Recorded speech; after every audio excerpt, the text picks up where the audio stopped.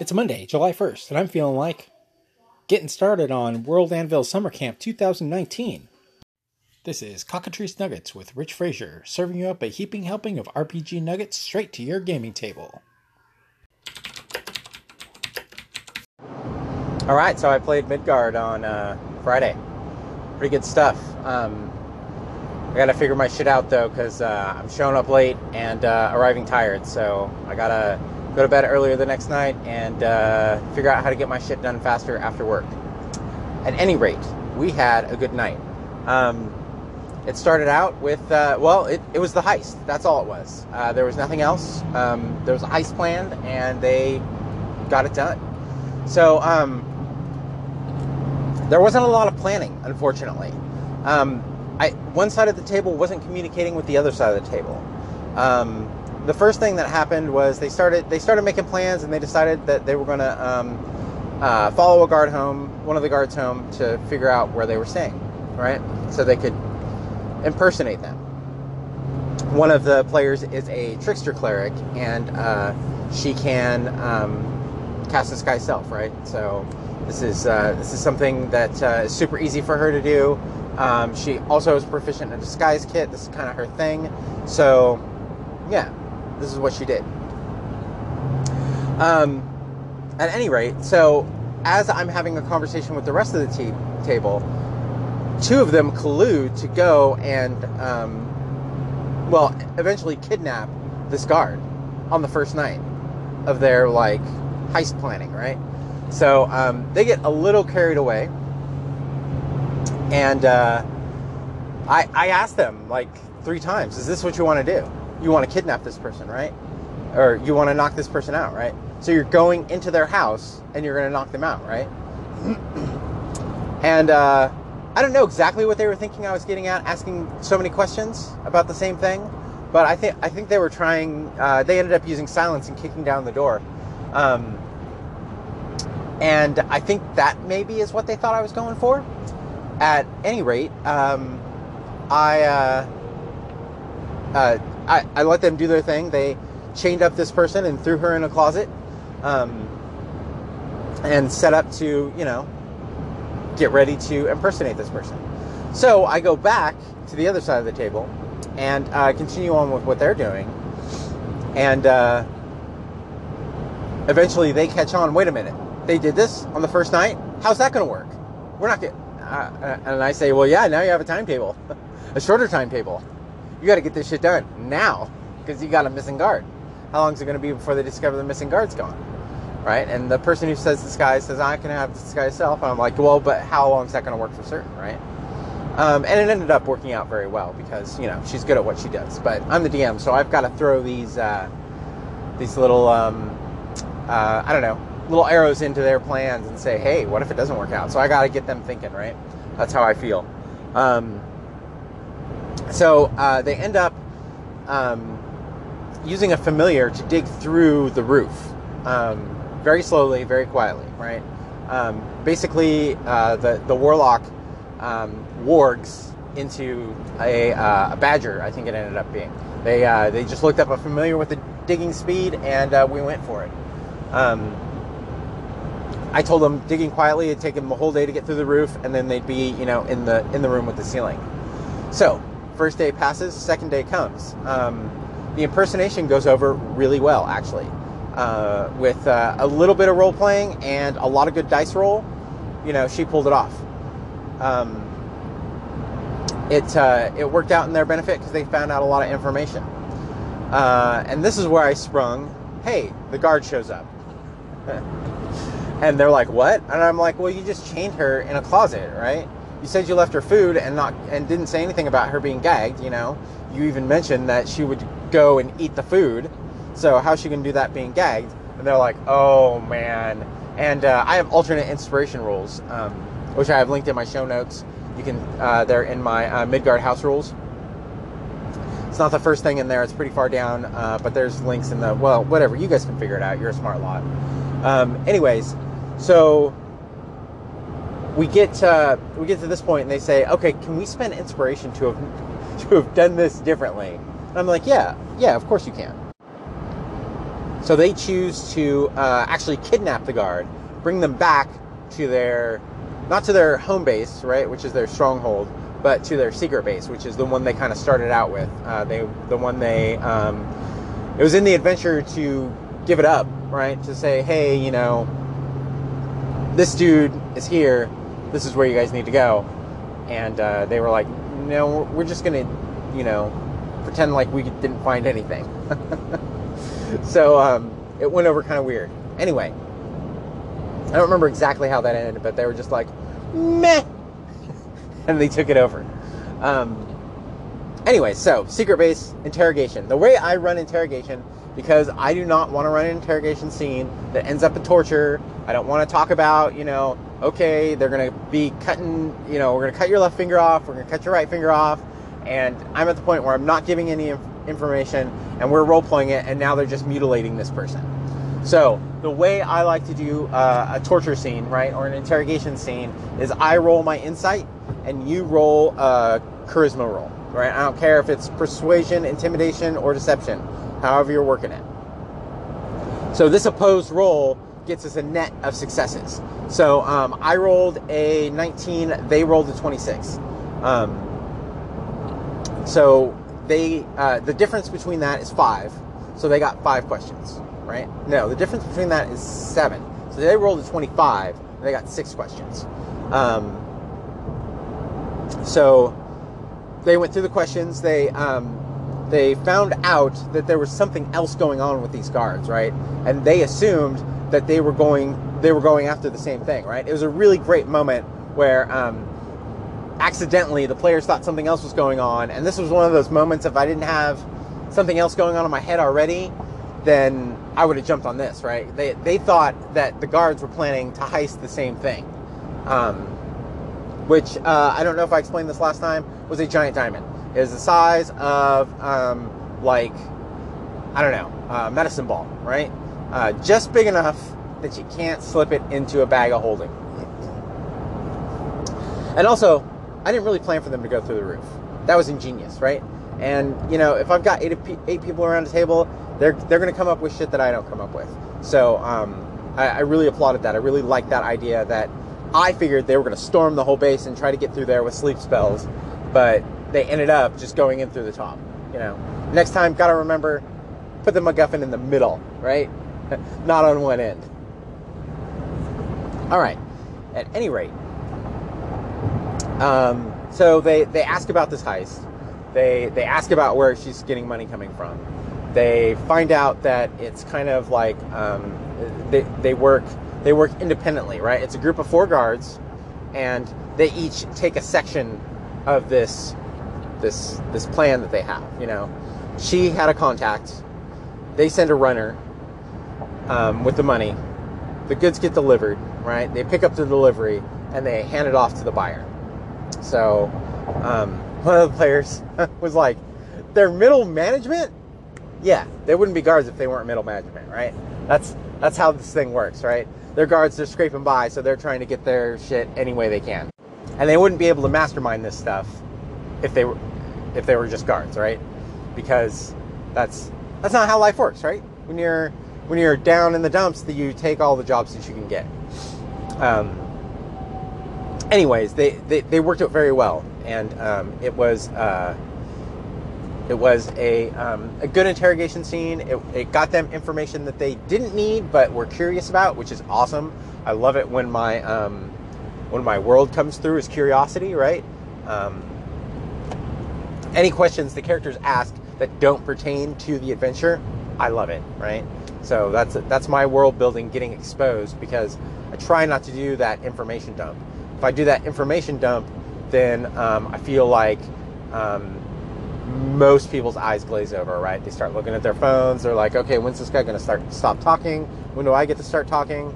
And not that my players are all that egotistical, but that is kind of the general consensus I get when doing info dumps. Anyways, so they go in through the top. Once they reach the top, they find there's a cage there, right? The cage is a trap. The cage turns ethereal, falls into the room, and seals off the area around the diamond. they had tied the cage up, assuming that it would just fall somehow. When they got there, they investigated how it would fall, and it made someone so curious that they spent 10 minutes, including they spent 40 minutes in the attic basically checking this out. Not the attic, the crawl space, checking this thing out. Every 10 minutes, I had them roll an acrobatics check to not fall through the ceiling. So they spent an extra 10 minutes, right, included in the previously stated 40 minutes, and an acrobatics check to not fall through the ceiling, which I believe they had to use inspiration on to re-roll that die and get something out of it, or get a positive result out of it. So they found out that this thing is ethereal, so tying it up is not going to work. They decide that they're going to push it over to where the upstairs guards are. And this was fucking brilliant. Again, something that I could not have come up with on my own, but they came up with, really quick. So the heist goes down. They cast silence just at the right time. They make the cage fall. The cage falls on the guards. The guards are screaming, trying to get someone up. There was also an alarm spell on the pedestal that they didn't know about. So they were on a time crunch and didn't know about it. Someone was coming up the stairs, undoing all the locks, getting up there, and they found that out at the very last minute as they're getting away. So they get this giant gem out. And I've described this giant diamond as, you can see into it, and it's enthralling because there's this giant swirl of blackness inside, So every time I describe it, I say you're captivated for a moment, right? So they are insanely curious of what this thing is. So someone casts Identify on it. I am using Sanity in my game. And a basic sanity roll is you roll under, or a basic sanity saving throw is you roll under your sanity. So this character made the sanity saving throw, found out that it was made to capture a soul. Okay. They don't know what soul's in there, but they're going to find out. So most of them take this diamond to the contact that they are working for. Again, this contact named Vo is the leader of a cell of Red Cloaks, which is the gang that is charging them protection money at their stronghold, or they're screwing with them every session, or every month, trying to cause enough damage that equals the protection money at any cost, because they don't care. They have plenty of money. Anyway, so they take this. So they're trying to infiltrate the gang and destroy it from the inside is their idea. I don't know how well it's going to work, but it makes for an exciting campaign, definitely. So they take the gem to Vo.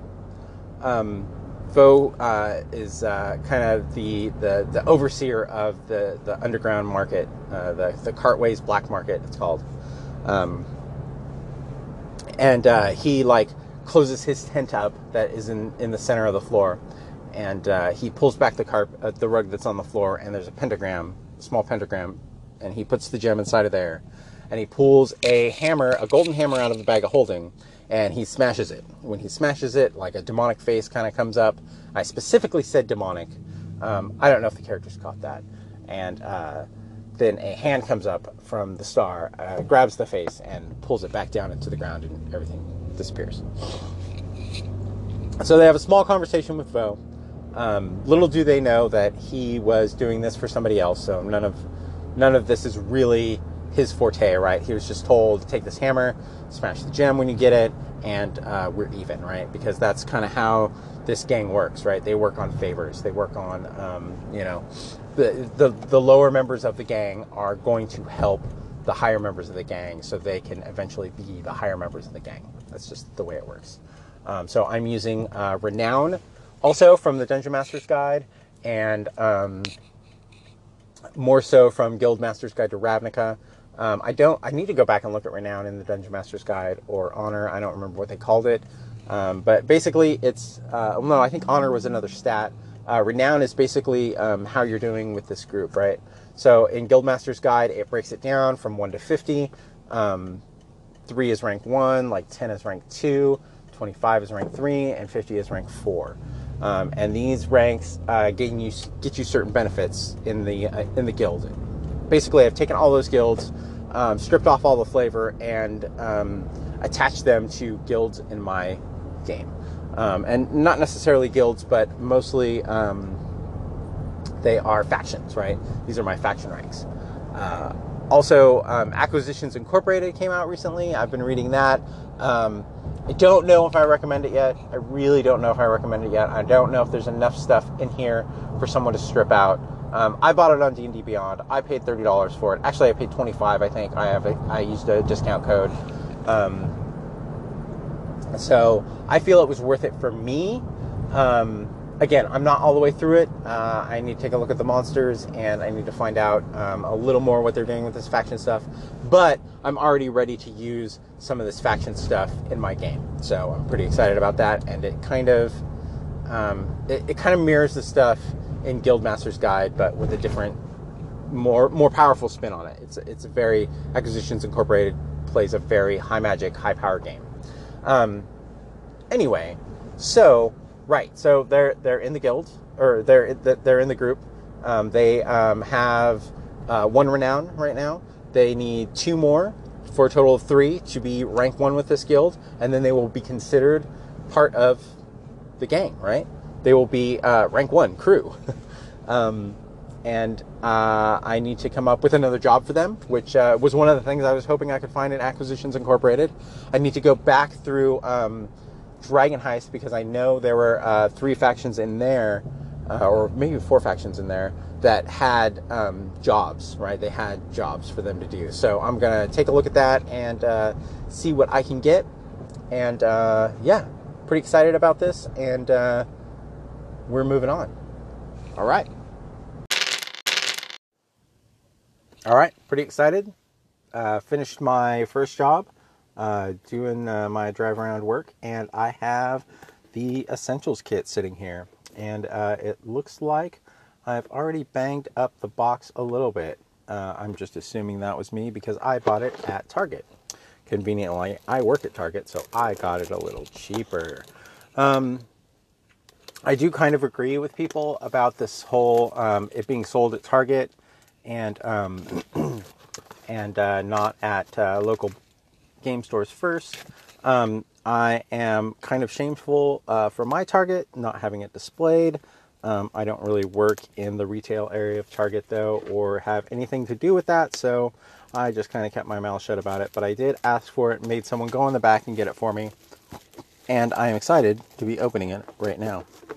I do think that Target is a good place for this, just to get new people into the game. I live kind of in a small town, so I don't know how many people this is actually going to affect. They do have the regular starter set on display, so I'm hoping that it is on the top shelf though, so I think maybe it should be placed a little lower. And I don't know, I like this cover better than the starter set. All right, so first thing, red dice. These are the kind of typical D&D dice that you see everywhere, right? They've got the bigger font numbers, the more standard font numbers that I've seen with the Wizard's dice as compared to Chessex or whatever other kind that I've been buying.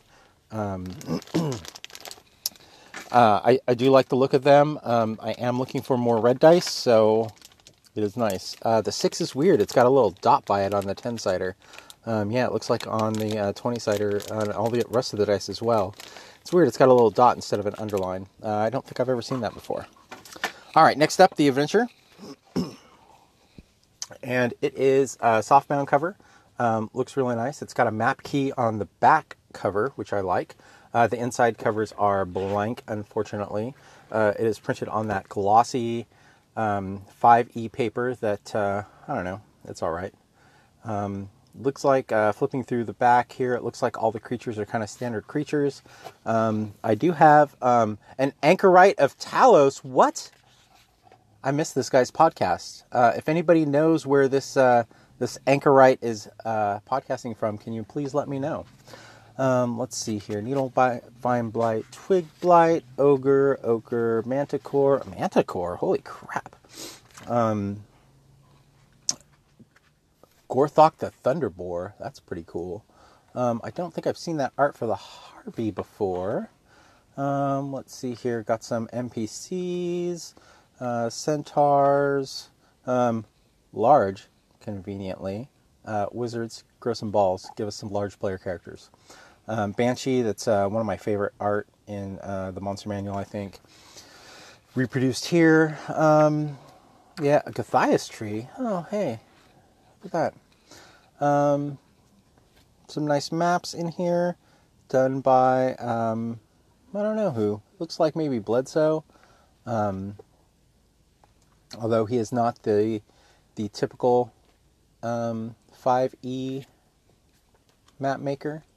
That is, oh god, I can't remember his name right now. There are a lot of little tiny maps in here. Just about every other page is a map. And this is actually set up really good. This is that fabled control panel layout.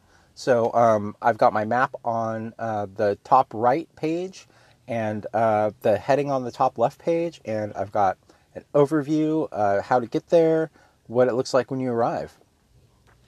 Overview, how to get there, what it looks like when you arrive. Yeah, this is set up pretty good. Here's a bigger one. This is 2 pages, so the map does not continue on to the next page. So you'll have to flip a little back and forth there.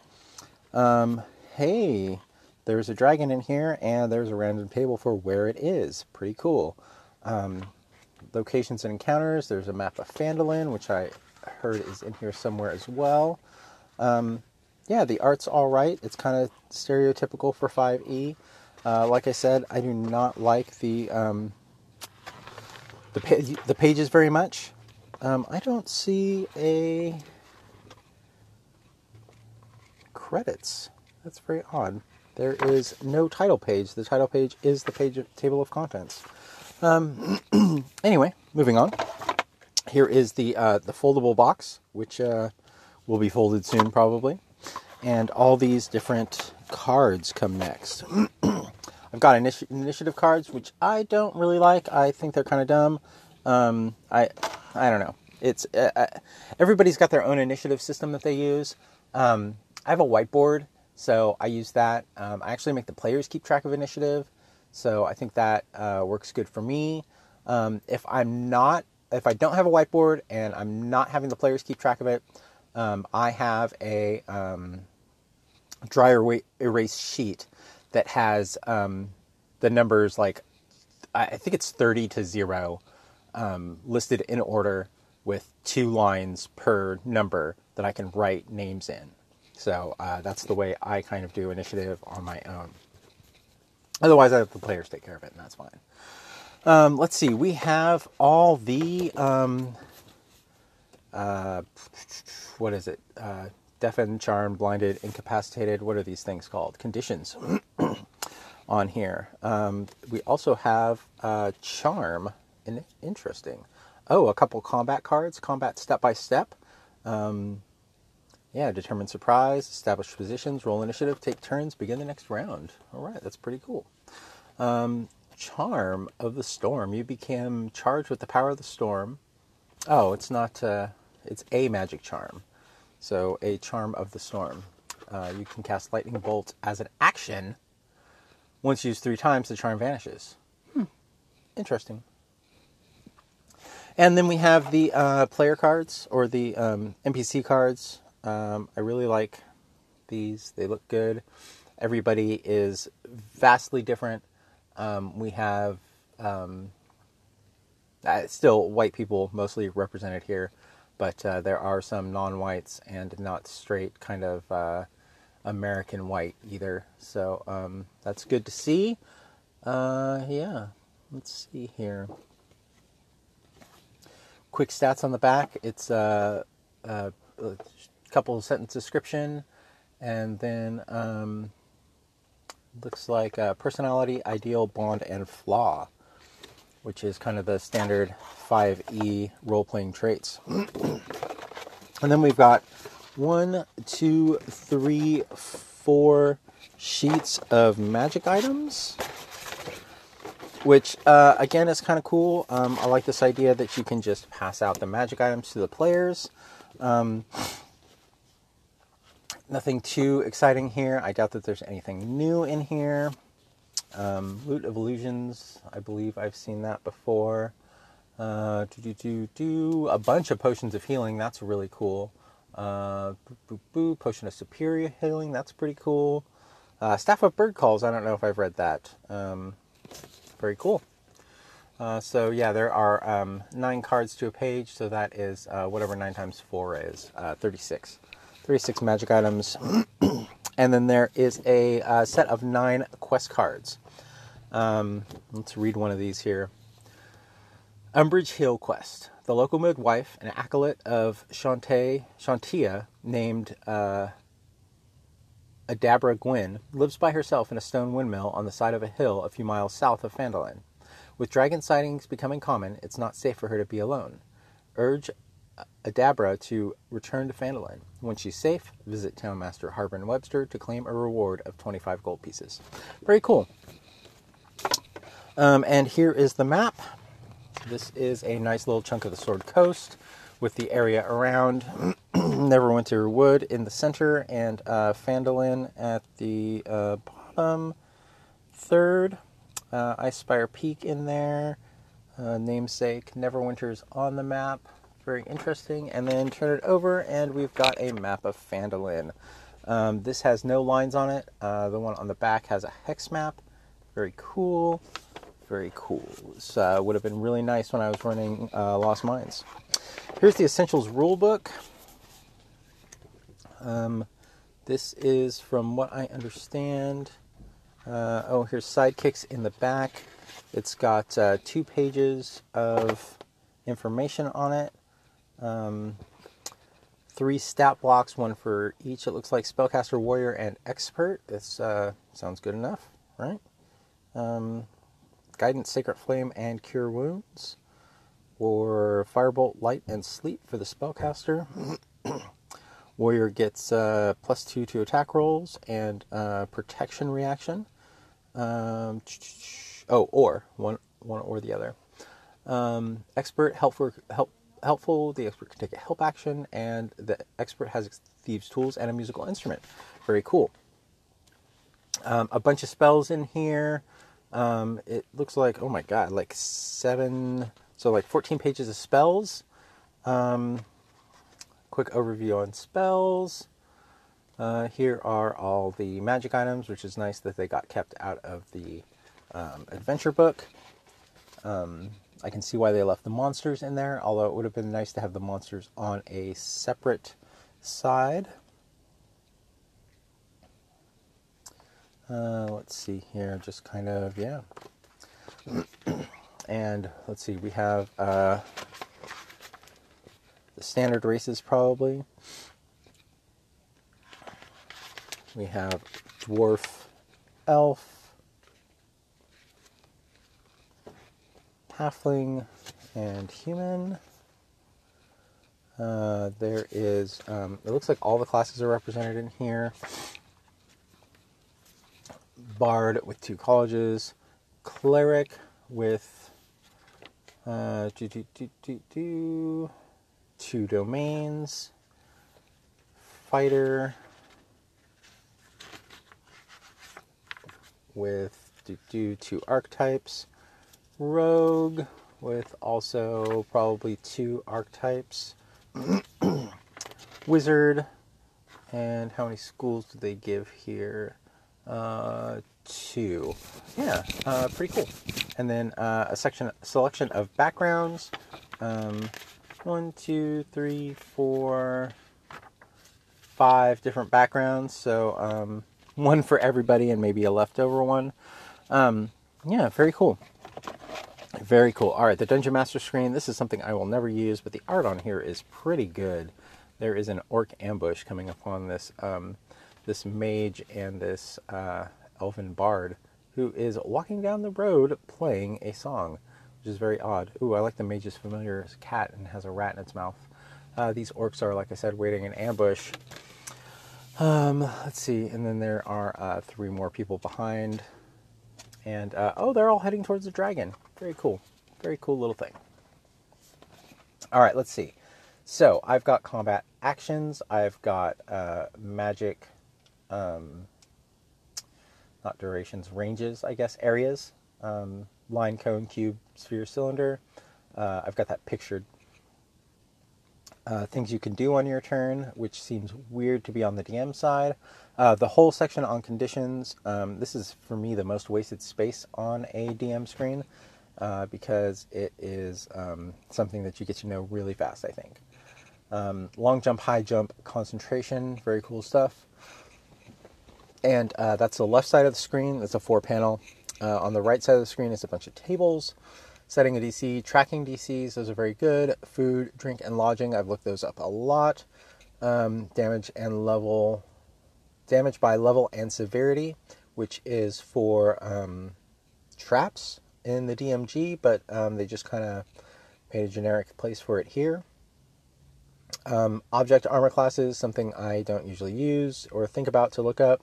Object hit points, again, something I don't usually use or think to hit up. Skills and associated abilities. That's something, again, that I've memorized pretty fast. Travel pace, I have that in mind. Obscured areas. This is very, very important, I think, in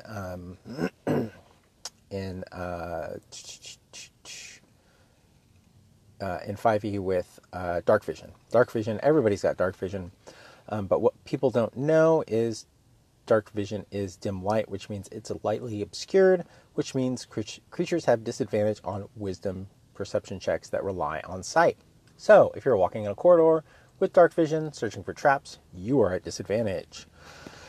Encounter distance, this is great. This is something that was on the first DM screen. This is something that I had to look up and find. Right? There was also a table that was roll to see what happens, I think, that was on the first DM screen, which I had to look up to find, which, I didn't care too much for, so I ended up not using it. But the encounter distance was very good. Terrain, audible distance, and visibility outdoors.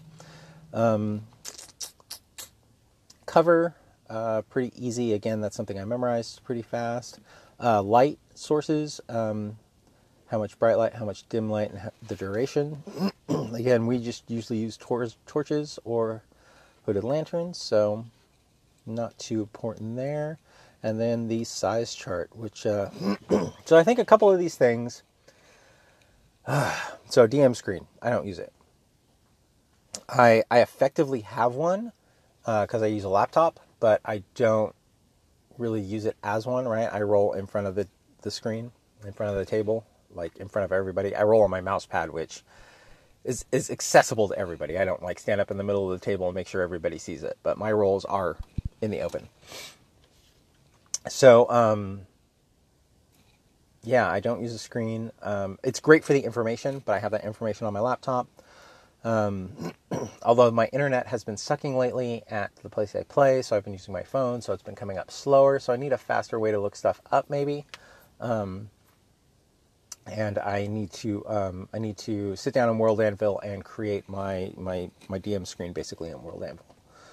So it's a little easier and it's up always.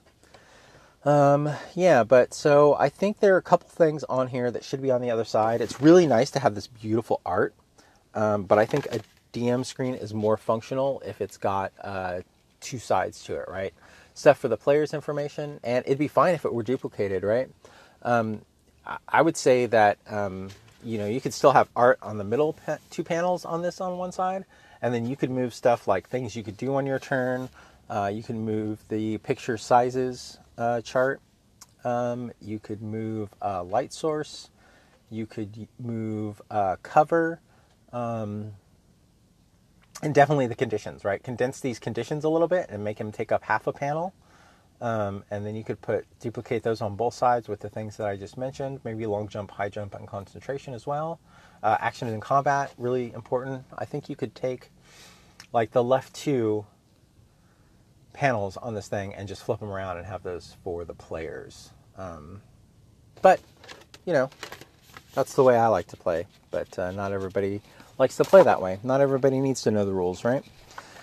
And then we have a couple of character sheets. That's nice. They're on really high quality paper. Double-sided. I mean, you can see through, so it's probably like 24 weight paper. Maybe a little thicker. I'm trying to feel it out here. There are 4, 5, 6 character sheets. That's quite a few. That's nice. I like that. One more than the number of backgrounds. And then there is a little flyer in the back. Welcome, adventurer. Boop, boop, boo. This is where the coupons should be. Let's see here. Unlock the digital version of Icespire Peak on D&D Beyond. Perfect. Unlock the digital version of the Player's Handbook at 50% off. 50% off digital version of the Player's Handbook. Coupon. I don't know why there's a coupon and a code. There is also access additional adventure content to continue the Dragon of Icespire Peak. Scan the QR code and visit our partner D&D Beyond. That's kind of weird. I think they're just promoting D&D Beyond. So basically the reason I bought this is it is $5 more than it is on D&D Beyond, and I wanted to support the idea of buying something physically and getting a code for the digital. This is something they're experimenting with. The best way to show support for something is to show it with your wallet, and I am showing it with my wallet. Although I am not necessarily interested in getting a physical and a digital copy of things. This is something I've been struggling with. The last Kickstarter that I backed and was fulfilled for Midgard, it was Tales of the Old Margrave. Still kind of working my way through that. I regret getting the player's book. I had to jostle around my pledge and do kind of a non-optimized payment with a bunch of add-ons to get what I wanted. And I got the player's book in hard copy just so I could pass it around the table. I don't know if they mentioned the page count or if I looked at the page count. I definitely had a pre-release copy, a beta, if you will. And I knew how big it was, and it's tiny, and I regret having it. I don't think I'll need it. I don't think I'll use it. I may toss it out on the table, but mostly I'm going to be picking spells out of there to give to my players. Maybe if I started over in Midgard and someone was like, hey, I'd like to be from the forest, then maybe I would hand them this book. But again, it's so small, and the use case for it is so small that I regret getting it in paper. So, when the next one came around, I opted for all digital. I do not need the paper. I do not want the paper.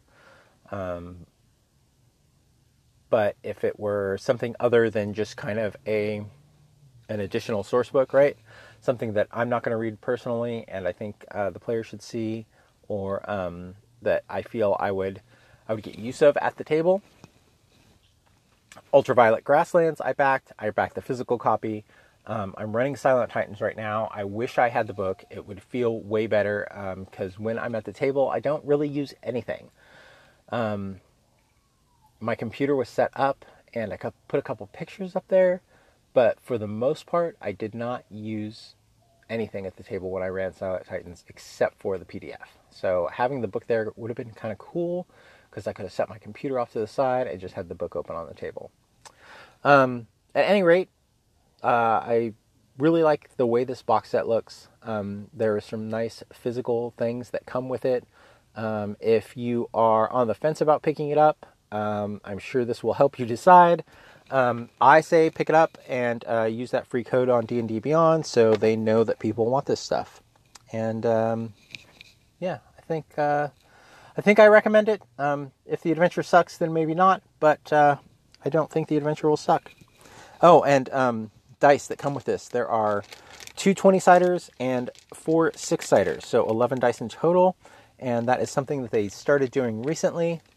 I think the original starter set only came with 7 dice, 1 6-sider and 1 20-sider. They started putting 4 dice in, so you could roll 46, drop the lowest. who was talking about that? Was that Glenn on Radio Grognard talking about rolling abilities 46? Anyways, that's why they put those in there, and 2 20-siders for advantage. Everything else, I guess, like a fireball, you can just re-roll twice. All right, yeah. So, pretty much recommended. I'm going to read the adventure, and I'll probably let you know a little more about that afterwards. That's all the nuggets we've got this week. Show notes available at slackernerds.com. Want to reach out? Send a voice message using the new link in my show notes, the Anchor FM app or website. Email me at my new email address, cockatricenuggets@gmail.com, and check out my blog at Slacker Nerds with links to my Patreon and all my other socials. Come join us on the Audio Dungeon Discord server linked in my show notes. This podcast is ranked via iTunes, so leave me a review and some stars there. Share it with your friends or shout it from the rooftops. However you want to get the word out is great with me. Thanks for listening, and I'll talk to you next time.